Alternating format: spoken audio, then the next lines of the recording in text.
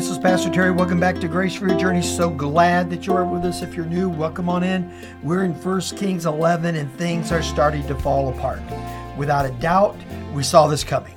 When David died and Solomon became king and he was blessed at such a high level, understand there are very few people who have ever been born that can exist at such a blessed level and not begin to slide away from the Lord. It just happens. I don't know why it happens, but it's somewhere in our nature and our DNA. The more the Lord blesses us, the more we tend to slide away. Now remember, Solomon is sliding away because of his heart. Now he's going to commit an act that's going to really indicate the condition of his heart. Remember, he stopped being humble and reverent and respectful and trusting and loving and devoted.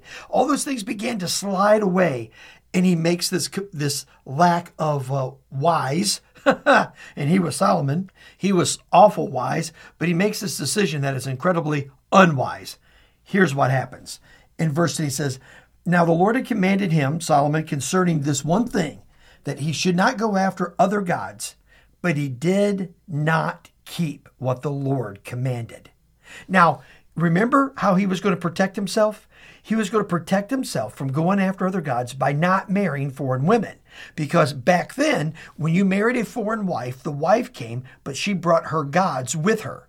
And this is why the Lord said very clearly to Solomon, you've got all these blessings. Just don't marry foreign women. Just don't do that, because when you do that, they're going to get next to your heart.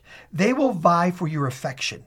They will vie for your attention. And when they do, it will soften your resolve to worship me and only me, the Lord is saying, and you will begin to pursue other gods. How many people do you know that have fallen away from the Lord because of their spouse? I mean, think about it. I mean, I'll bet you know someone right now, if you think about it, maybe it's a husband or wife. It doesn't matter. I don't think there's a decision one way or the other on that, more importance. But they've married a spouse, and the spouse isn't a devout Christian, not devoted to the Lord at all.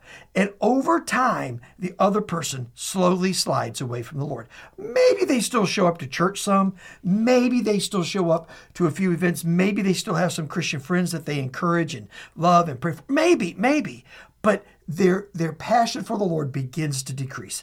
Here's what happens. When you link up with someone going in a different direction spiritually, it's hard to pull them with you. Now, I didn't say impossible, because I bet you also know people. I bet you do. I bet you also know people who was a strong believer, married someone who wasn't, and over time, the unbeliever came to faith in Christ. I bet you know that. And that happens. But more often, it's the unbelieving spouse that pulls the other one away.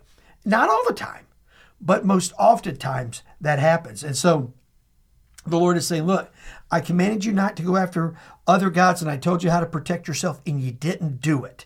And so now your heart is far from me.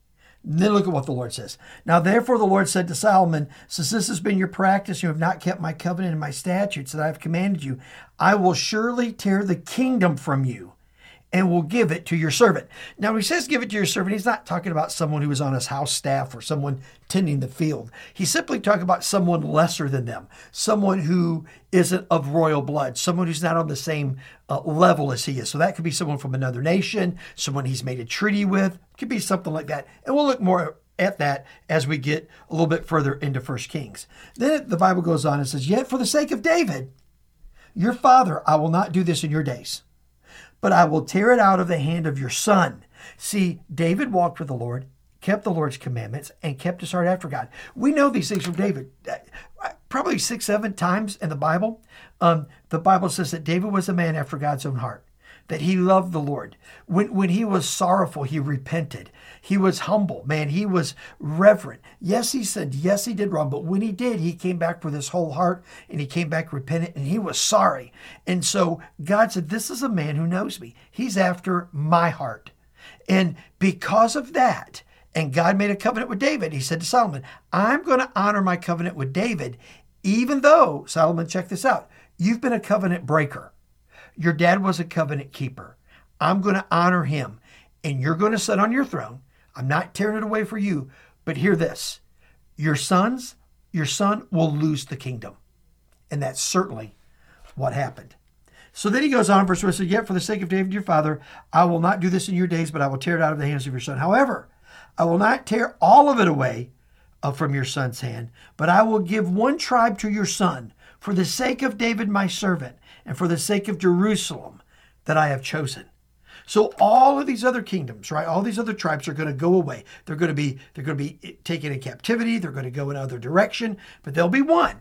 There'll be one that is a remnant that God will maintain, will give to Solomon's son, and something phenomenal will be done through them. Hey, listen, don't fall away from the Lord. Don't let the little things tip you in the wrong direction. Honor God. Love Him with your whole heart. And you know what will happen? You'll be blessed, that's for sure. And you'll have unbelievable grace for your journey. Let me pray for you. Well, Father, we love you so much and thank you for today. Now be with us, Lord. Help us to love you and honor you and obey you in all the issues of our life. In Jesus' name, amen and amen. Well, God's blessings on you. We love you, and we'll see you right here next time. Thank you so much for listening to this edition of the Grace for Your Journey podcast. I pray that it has been a blessing and an encouragement to you.